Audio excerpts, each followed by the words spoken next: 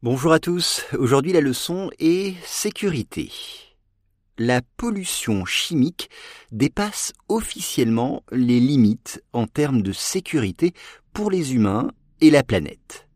Once again, la pollution chimique dépasse officiellement les limites en termes de sécurité pour les humains et la planète.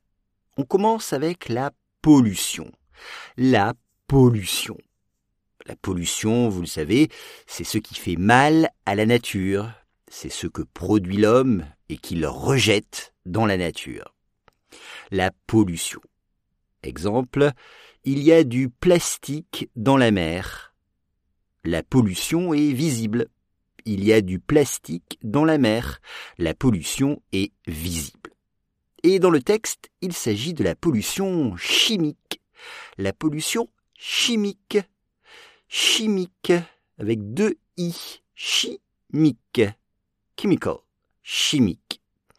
Exemple, la pollution chimique rend l'eau non potable. La pollution chimique rend l'eau non potable. Alors, potable, cela veut dire qui peut se boire.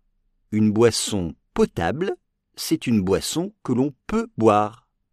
Donc, la pollution chimique, au contraire, rend l'eau non potable. On ne peut pas la boire. Dépasse. Dépasse, c'est le verbe dépasser. Dépasser. Aller au-delà. Excéder.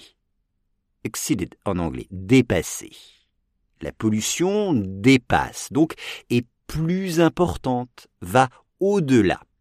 Et ça, c'est officiel. Elle dépasse officiellement, avec deux L. Officiellement.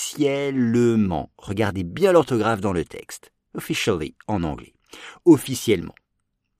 Exemple, ce roi a officiellement une femme, mais en réalité, il en a 4.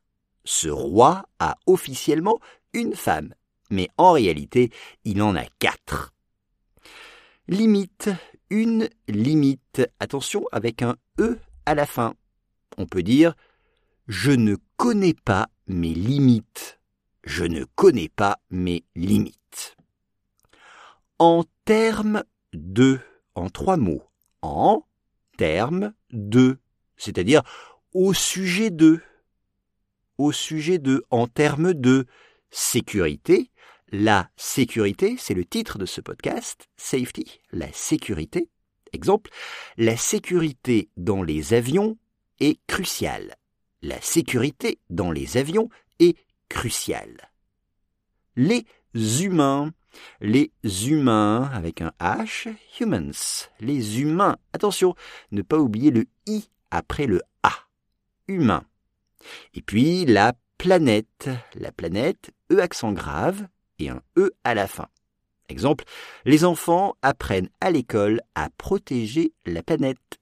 Les enfants apprennent à l'école à protéger la planète.